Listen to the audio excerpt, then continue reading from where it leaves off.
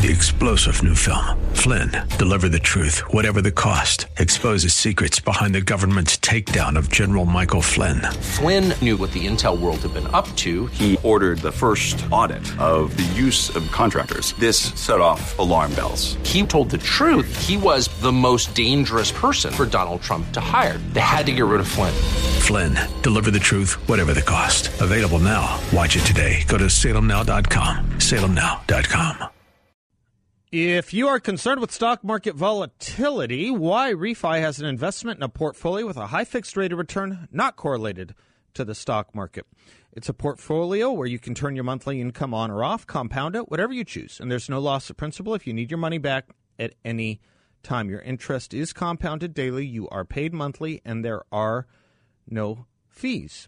No surprises either. It's a secure collateralized portfolio that delivers a high fixed interest rate up to 10.25%. That's right, 10.25%. A due diligence approved firm. You can check them out by going to investyrefi.com. That's invest, the letter Y, then refy.com. Or call them at 888-YREFI34. 888-YREFI34. You know, you think about some of the stuff I was discussing with Bethany, and then to add it to some of the stuff I was discussing with Hugh Hallman, and tremendous learning loss, never mind the emotional stuff for the time being. And you just wonder why we can't go back to a place of basics of studying the kinds of things that made us kind of a smart country in the first place, a knowledgeable country and culture in the first place. You read the kind of fare that the woke are putting out now and bashing us over the heads with.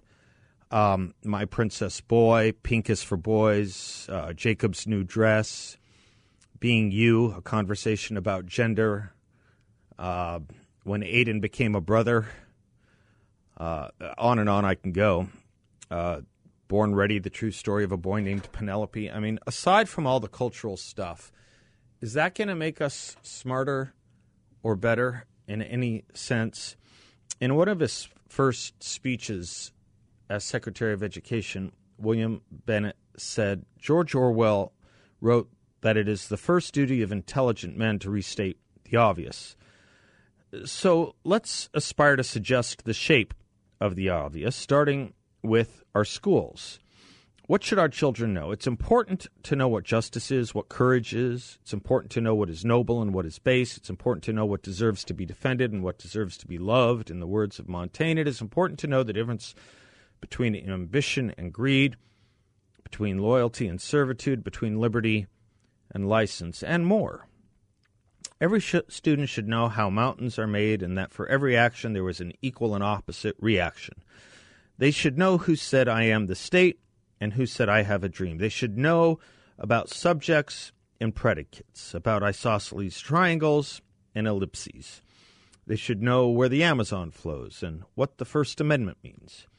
They should know about the Donner Party and slavery and Shylock and Hercules and Abigail Adams, where Ethiopia is and why there was a Berlin Wall. They should know a little of how a poem works, how a plant works, and what it means to remark, if wishes were horses, beggars would ride. They should know the place of the Milky Way and DNA and the unfolding of the universe. They should know something about the Constitutional Convention of 1787 and about the conventions of good behavior. They should know a little of what the Sistine Chapel looks like and what great music sounds like. Our students should know our nation's ideals and aspirations. We believe in liberty and equality and limited government, the betterment of the human condition. These truths underlie our society, and though they may be self-evident, they are not spontaneously apprehended by the young. Our students should know these ideals, and they should know that a large part of the world thinks and acts according to different beliefs. These are the things we should want all our students to know. We should not hold some students to lesser goals, pushing them into educational backwaters while everyone else is advancing upstream. One-time president of the American Federation of Teachers, Albert Shanker, once asked a class of average and less than average students, what should we ask you to read? After a pause, one student raised his hand and said, "Mr. Shanker, we want to read what the smart kids read." Not all students have the same ability, so it is up to our teachers to adapt good material to the level of the student. And if the teachers aren't going to do it, then yes, the parents darned well better be ready to do it by electing themselves and showing up at school board meetings, curricula debates, curricula suggestions.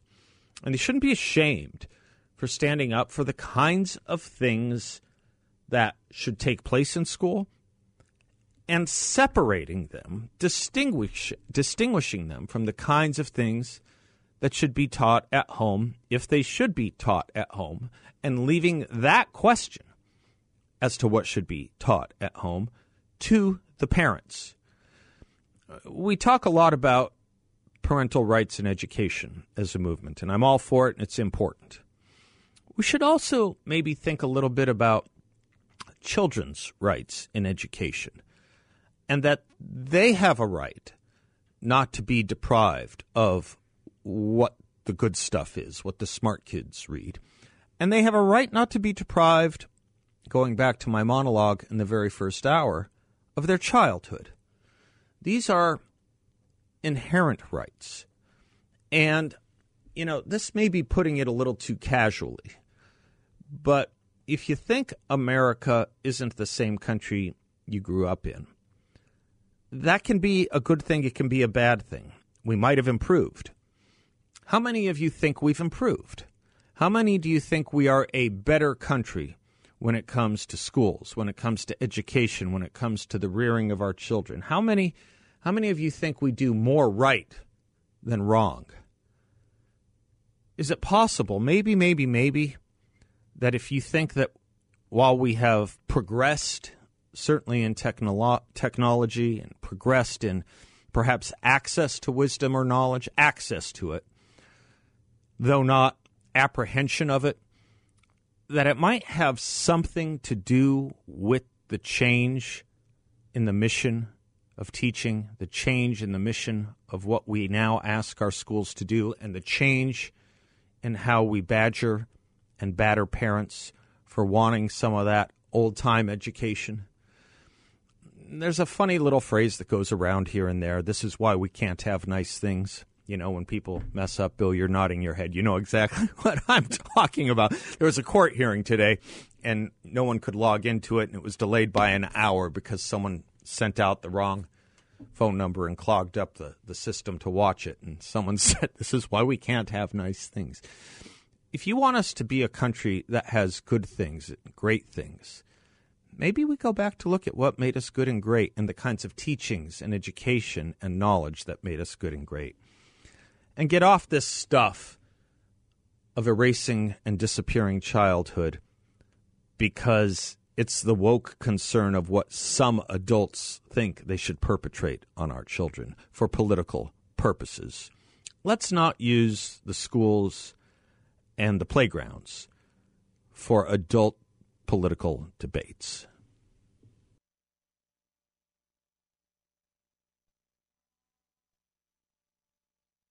Thanks for spending some of your day with us. I've been beaten up on this story in the New York Times most of the show today, called "A Fast-Growing Network of Conservative Groups is Fueling a Surge in Book Bans." That's the title. And then it says, subtitle, "Some groups are new, some are long-standing, some are local, others national. Over the past 2 years, they've become vastly more organized, well-funded, effective, and criticized." Yes, and criticized. Of course, and criticized. Because it flies in the face of postmodern ideology, or what we might just simply call wokeism. You know what it seems to me would be a great thing, a great message to the New York Times and to the woke?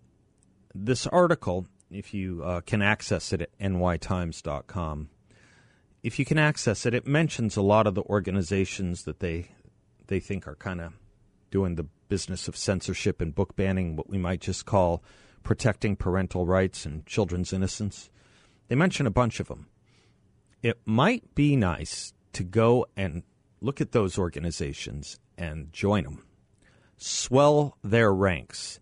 Wouldn't it be really cool if over the next 2 weeks after this article were printed, which was today, over the next 2 weeks, wouldn't it be really cool if those organizations had a surge in people signing up for their newsletters and donations?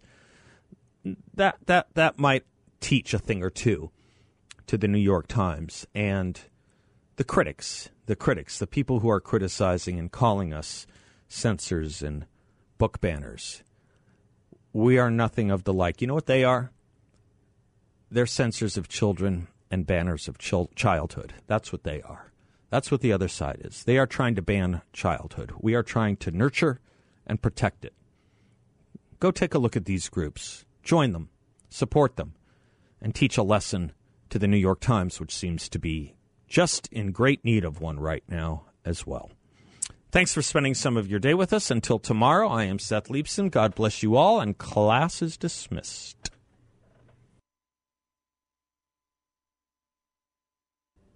Well, welcome back as we head into hour 3 of our daily 3-hour tour. It is a delight to welcome back Bethany Mandel. She is a contributing writer for Deseret News and, of course, an editor for the children's book series Heroes of Liberty. We'll say a few words about that.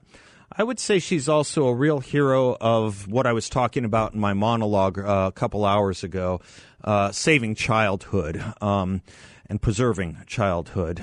Bethany, there's so much going on right now from your most recent column in Deseret News about the American Doll book series, but there was a new, and we'll talk about that too, but the impetus for my calling you today was a story in the New York Times you no doubt saw. It's a long title, A Fast-Growing Network of Conservative Groups is Fueling a Surge in Book Bans. We're against... evidently because we don't want children to be sexualized as early as ages 4 and 5. We are the new Anthony Comstock type censors in this country. No doubt you saw this piece as well. I did. This is something that this is a drum that the New York Times has been beating for quite a while.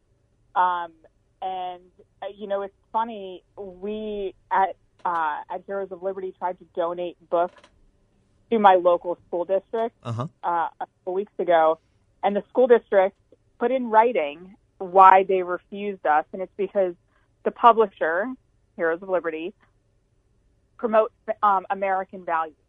Oh. Pro-American values. And so that was their justification for turning us down. So it's funny to me being told that we're the book banners when they won't accept donated books if they promote American values. And let me just tell our audience, it is, Hanukkah and Christmas time coming upon us. Very few gifts can be better than a book. Go to heroesofliberty.com and check these books out. These are books about people like Harriet Tubman. These are books about people like Clara Barton and Mark Twain. These are books about not just Americans, by the way. Margaret Thatcher, Winston Churchill. I guess Winston Churchill was an American in dual citizenship sense, but people don't think of him as an American. So they're not only censors themselves. They seem to want to deprive children knowledge of people like Harriet Tubman and Mark Twain. That's a good school for you. And meanwhile, the same school district was in. So the story about us broke on Fox News, and the same week Fox News broke the story that the same school district is requiring, without the ability to opt out, that children as young as 4 read LGBTQ books. Yeah. And the school district claimed to Fox News that there was an opt-out, but that opt-out only magically appeared after Fox News came calling. Oh, isn't that interesting? Yeah. I'm in a struggle. I'm sure you are too. When we say these books are about LGBTQ things for 4 and 5 and 6-year-olds, it's much more than that. And the struggle is the difficulty in describing it to an audience over public airwaves. But when you look into you know what I'm talking. When you look into these things, go ahead. They're so graphic. Yeah. That when parents have tried to go to school board meetings and read from these books out loud, they're deemed too inappropriate, too graphic in nature for for them to read them into the public record. That's right. And yet they're available in these libraries. They're available. I mean, sometimes they're required. It's again, ridiculous to be called the book banners when basic sort of decency of parents saying, I don't want my kids to have access to literally pornographic material. That's what they call book banning when parents say that. And the thing about it is, I really did struggle a couple hours ago trying to describe these books to the audience. It's worth pointing out that almost by any definition up until about maybe 5 or 10 years ago, some of this stuff would be considered child pornography, which has never had First Amendment protection. Yep. But now, I mean, acceptance has taken on this whole other sort of dimension, and it's not just sort of I want to marry who I want to marry. Right. The LGB part of LGBTQ has pretty much won their victory and moved on. That's right. Now we're in the T, and all of our conversations about sort of gay rights and all these things has morphed into call me by my pronouns or I'll have you fired and have your business destroyed, or teach your 5-year-old that their gender is a social construct, or else you're a book banner. And if you don't like it, too bad, because we're going to teach it to them anyway. This was so revealing when Florida was going through this debate and got slandered for passing the Don't Say Gay bill. Yeah. And you saw on Instagram these kindergarten and first grade teachers, most of them male as I recall it, really caterwauling and crying that they could no longer feel free to talk about their weekend lives, their sex lives with their kindergarten and first graders. And It makes me think that, these books and this whole debate really is about soothing the anxieties or soothing the political and sexual political concerns of teachers more than it is about teaching children modernity, if that makes sense. Yeah, no, absolutely. That's absolutely correct. What we hear is, people want these adults, these teachers want their experiences honored and their identities honored. I mean, I don't remember if my second grade teacher was married, and I thought it was weird if my second grade teacher was married. And now they have the flags hanging in their classrooms, and they're reading books about, swish, swish goes the drag queen's hip. Yeah. It's a very different existence than what we had growing up. I'm a millennial, and it's even different. And the thing is, we have to sort of stand here and say stop, or the train will keep on barreling ahead. And we went from I just want the freedom to marry whoever I want to parents don't get to opt out of books about drag queens awfully quickly. And it's in a sense a secondary or a second wave, I think, of an abuse of these children, at least an emotional abuse, where some of these teachers seem to want to get their validation from 6-year-olds. 6-year-olds who might go ahead. Anyway, you take my point. It's a very infantilized view of adulthood and teacher-student relationship is what I think. I mean, the teachers are of a generation that they got a trophy for merely existing. Mm-hmm. And they feel entitled to have their feelings honored. And, they went through college being told that words were violent. Mm-hmm. Mm-hmm. Mm-hmm. And now those college kids have graduated. And the trophy, the participation trophy kids went to college and then were given safe spaces in college. And then they were told that words were violence. All of this is a linear experience. Yeah. And now they're in their early 20s, and they're not only expecting the wider world to validate them, but they're expecting 6-year-olds to validate them. That's right. That's right. Because that whole ethos seems to me to have been the follow-up or the follow-on to some, well, I don't know, I can't keep track of the waves. Is it second wave feminism that was prominent in the 70s? There was this wave of feminist teaching, and it was a radical teaching. People like Shulamit Firestone talking about the personal is the political, that everything in your personal life has to be validated within a political objective, and there should be no separate zone between the two. I have to take a quick commercial break. Let me do that real quick, pick up with you on that when we come back, talk about your latest column in the Deseret News, which is also on topic, and the Antidote, which is your Heroes of Liberty series as well. It's not as if there's only crud out there, folks. There's some excellent stuff out there. And if you have to teach it yourselves to your children, if you're using the Heroes of Liberty books that Bethany is responsible for, in part responsible for, you'll be doing your kids a big favor. Bethany Mandel and I will be right back.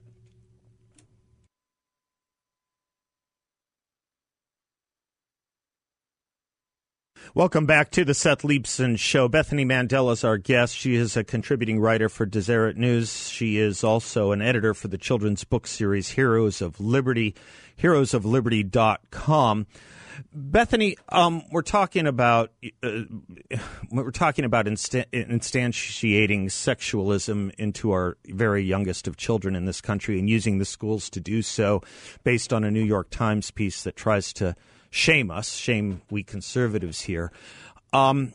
What is, I think, important for a lot of parents who aren't, they don't follow the news like we do. They hopefully don't even read the New York Times. But what's, I think, another important thing for parents to know here is seemingly trustworthy organizations or seemingly trustworthy, tried and true institutions have fallen victim here or have fallen into this vortex as well. Disney, once upon a time, would have been thought a gold standard for raising children with good, values, aspirations, and fairy tales.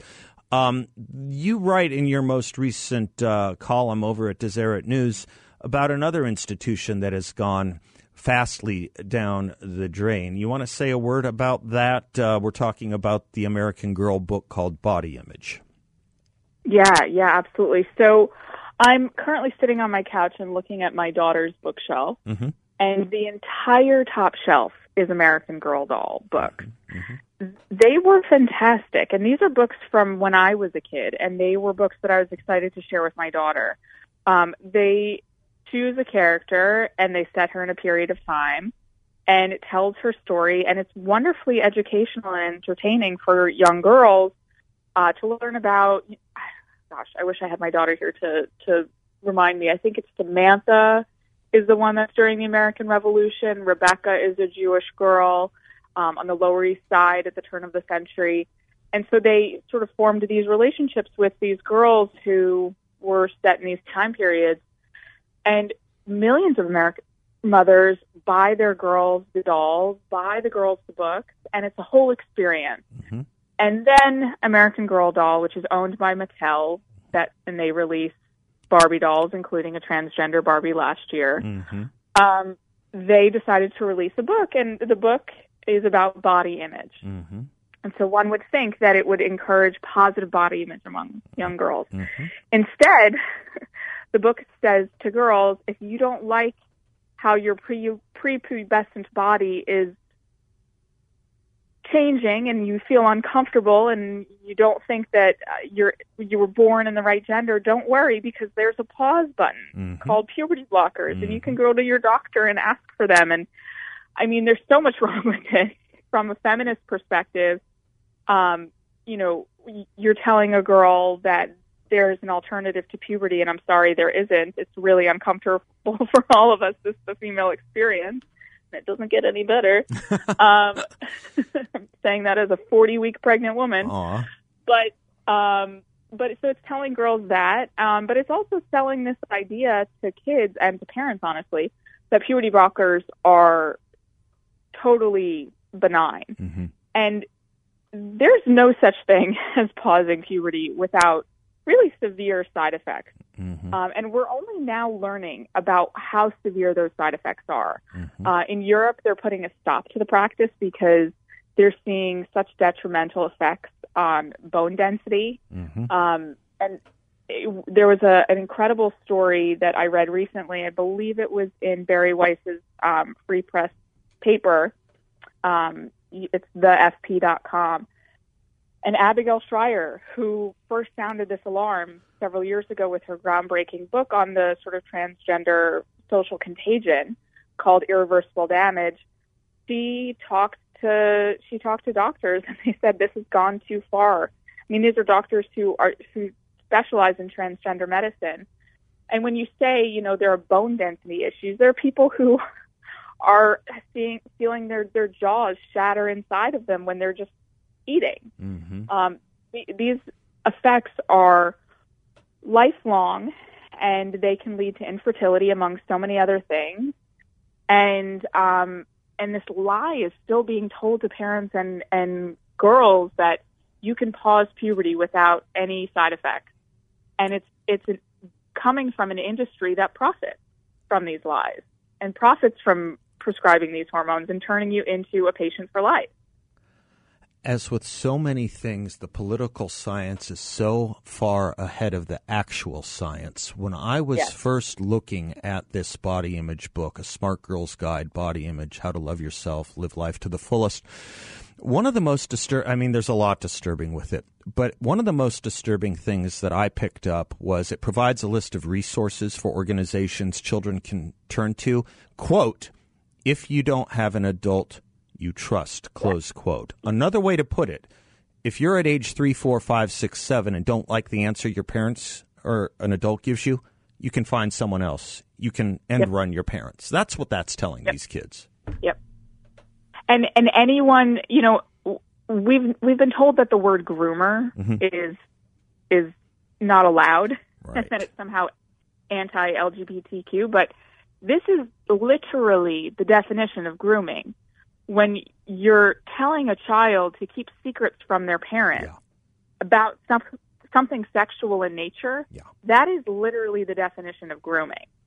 And that's what this is. This is, you know, parents are being told that they have to choose between a living child and a dead child. Which, again, the data on that is just clear that that's not the case. Yeah. But all of these institutions, if you think about, you know, your child comes to you and says, I have gender confusion, they're going to see a therapist who was trained in a program that was captured by the ideology. That's right. The therapist belongs to a professional association that is captured by this ideology. That's right. The American Academy of it's the APP, the Psychological Association. In order to be a member, you have to literally sign your name to following this ideology. Yep. Every step of the way, there's not really anyone that you can find that you can trust that will give you evidence-based advice that is not tainted by this ideology. That's right. That's right. Which makes me kind of want to say to parents, trust your instincts. You're probably smarter than these learned ignoramuses.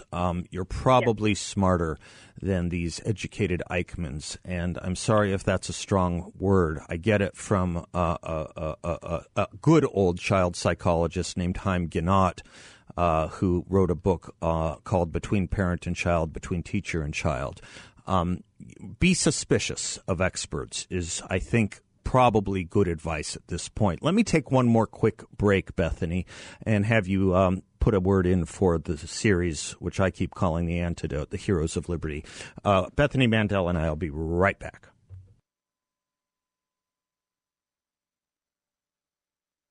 One of my favorite writers and social commentators has been our guest, Bethany Mandel. You can follow her works. She has a very active Twitter feed, which I highly encourage. But also take a look at this book series she's put together, Heroes of Liberty, especially when you're thinking about buying books for children and young adults in the Hanukkah and Christmas season that is upon us. Bethany, talk to us about Heroes of Liberty. I'm going to ask you an unfair question, which is, of all these books, what's your personal favorite? But you can get to that as you tell us a little bit about this. Ooh, that's like asking me to choose between my children. No, I'm not going to give you a Bethany's choice here. All right, I told you it was unfair. Well, tell us about the series, and we'll take it from there. Okay, so we released a book a month since this time last year, actually. We launched right around Black Friday, and we choose a hero and spend about half the book sort of going over that person's early life so that kids can really sort of self-identify with that hero. And we choose folks that we think that kids should know about and maybe haven't heard enough about. So some of our heroes are American. Clara Barton, Mark Twain, sort of quintessential Americans from America's past. And then you have more modern heroes like Rush Limbaugh or Amy Coney Barrett or Thomas Sowell. Sort of classic conservative figures like Ronald Reagan. And we went a little bit more modern with this book this month. And we're highlighting Elon Musk. And we've also done sort of international figures. And so Margaret Thatcher and Winston Churchill are two of those. And we'll have one coming out about Benjamin Netanyahu in the new year. Oh, wow. But folks can subscribe on our website.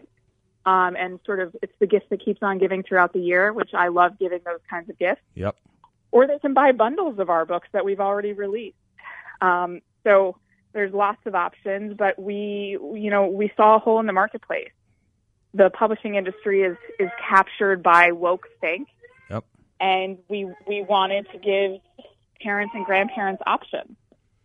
I was at a local bookstore the other day, a brick-and-mortar one. There's not that many, so it's actually pretty prominent. And out of curiosity, I went to the toddler section. So we're talking kids younger than 5, right? We're talking 3- and 4-year-olds at toddler. You know, the first book I saw was a book Anti-Racist Baby? Close. It was to teach the alphabet. It was called A is for Activist. I turned to the letter L. Yeah. You know this book. We turn to the letter L and we get LGBTQ. Love who you choose because love is true. Liberate your notions of limited emotions. What I'm trying to tell people here, Bethany, is there is good literature and there is crud literature. There's crap literature. Yep. And you can help nurture a kid in the way they should go, or you can help destroy a child. And a lot of it will come from the literature and the tales we tell them. This has been true from the Bible and Plato to yesterday. And that's why I am just so much a fan of your series, Heroes of Liberty. I mean, I just think this is such a great project, teaching about manhood and honor, teaching about duty and country, teaching about justice and motherhood, teaching about faith and deliverance, and using the story of heroes that we grew up with that I really worry about 8-year-olds not ever hearing about ever again. Yeah, absolutely. And they won't hear about John Wayne or Rush Limbaugh if not for our books. My daughter really loves Amy Coney Barrett and knows that she's a local person and she's alive and she wants me to go basically stalk her. And she wouldn't, want to stalk Amy Coney Barrett were it not for these books. Perfect. So, I mean, I'm not for stalking Supreme Court justices, but I am for kids wanting to stalk Supreme Court justices. We were raised with them in my house. Some of them were heroes in my household. I mean, it was a different generation. There's no reason it can't be. I mean, Thurgood Marshall used to be a hero to people. I don't know why Amy Coney Barrett can't be as well. You're a hero to me in the audience, Bethany. I